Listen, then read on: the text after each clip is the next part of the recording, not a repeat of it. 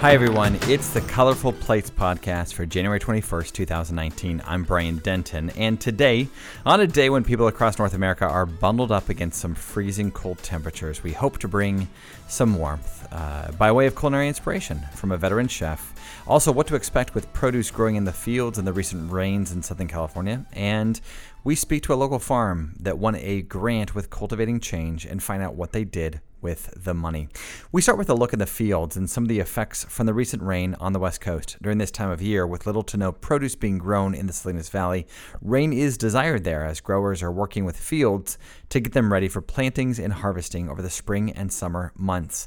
But rain in Southern California is a difficult, different picture. It's difficult to navigate, and it's especially difficult to navigate for strawberry growers in the Santa Maria and Oxnard areas.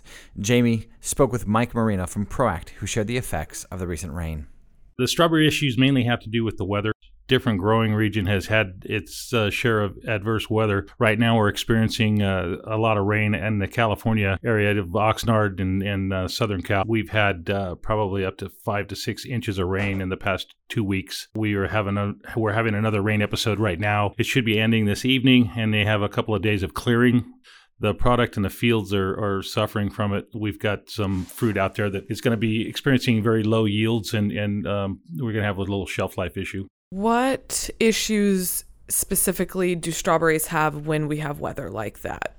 Shelf life issues, low yields, the fruit that they're going to go in and what they call a process is stripping, which means they're going to take a lot of the larger berries that had a thinner, more fragile skin, which were affected by the rain. Those are going to go towards the freezer or towards jams, jelly, juicers, those kind of people. And the rest of the fruit is going to be younger. It's going to be a little bit with white shoulders, and it's going to be a little more tough skin. The pack styles on the clamshells are going to have a higher rate of berries in the clamshell. They're going to be more of a 22 to 26 range instead of something nicer of a 18 to 20. What can chefs expect in their deliveries? You've got several varieties and you've got several areas that you're going to be seeing berries come in from. It's hard to tell these days where the country of origin of your berries are coming from because a lot of the better fruit is coming from Mexico right now. But you have several California shippers that are supplementing their lower yields out of California with Mexican fruit, bringing it up into the districts of Oxnard, Santa Maria, and in Yuma. So a lot of times you'll get people using 80% of the fruit one day will be Mexican fruit while the other 20 is local crop. And you just need to keep an eye on the quality of this coming in. Hopefully you'll have a nice pack come in. Thanks again to Mike for sharing that information with us. Mike is a veteran of the industry and is continuing to talk with strawberry growers to see how the situation unfolds in the days ahead. Additional bad weather-related news includes the crops currently coming out of Florida, including eggplant, squash, and bell peppers, being in short supply because of high winds in the past few weeks, blowing blossoms off of plants or scarring the fruit. Hopefully supplies will bounce back in the weeks ahead. Winter Storm Harper is upon us, and I, for one, am glad that they've given this storm a millennial name. Winter Storm Harper has stopped playing Fortnite, emerged from its parents' basement, and stretched across the Midwest and Northeast with freezing temperatures, blizzards, and the obligatory crumbs of its avocado toast. There you go. Millennial jokes. Hope you're happy. Well, this will snarl traffic and potentially delay supply from reaching those parts of the country via freight. It's not predicted to harm traditional growing regions.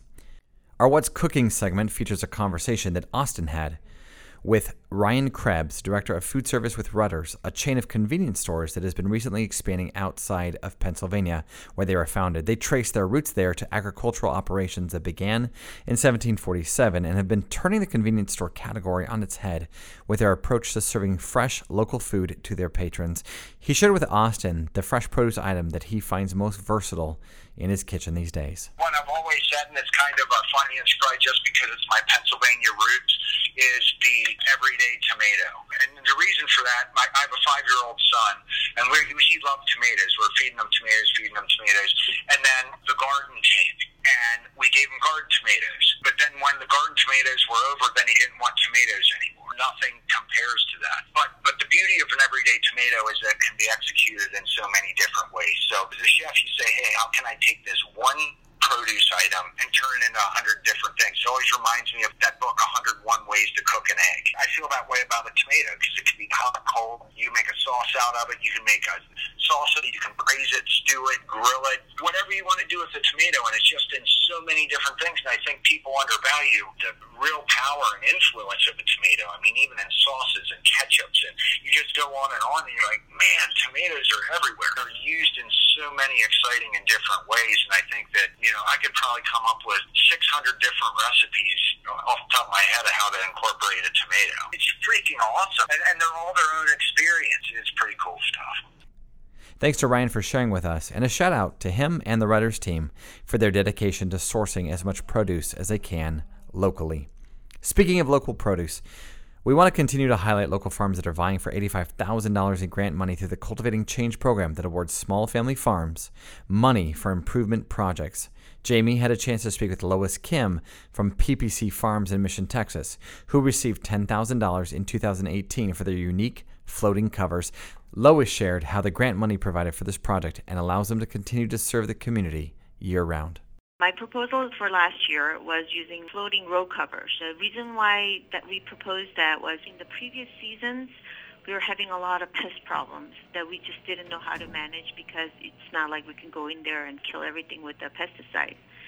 So the plan was to purchase the row covers, which are like light fabric, and cover our products to prevent the pests from coming in there. Working with a local university, UTRGV, we contacted a professor. His name is Professor Karyat, Rupesh Karyat, and he is sending his master's program students to our farm, and they have set up traps and little cages to study the benefit of the row covers. This year, we are seeing a lot less infestation, and it's thanks to the row covers. But not only that, we have incorporated other methods of planting. I hope more farmers find out about it and think about their practices and just, come up with a proposal and send it and apply, because this is one of the best things out there for farmers.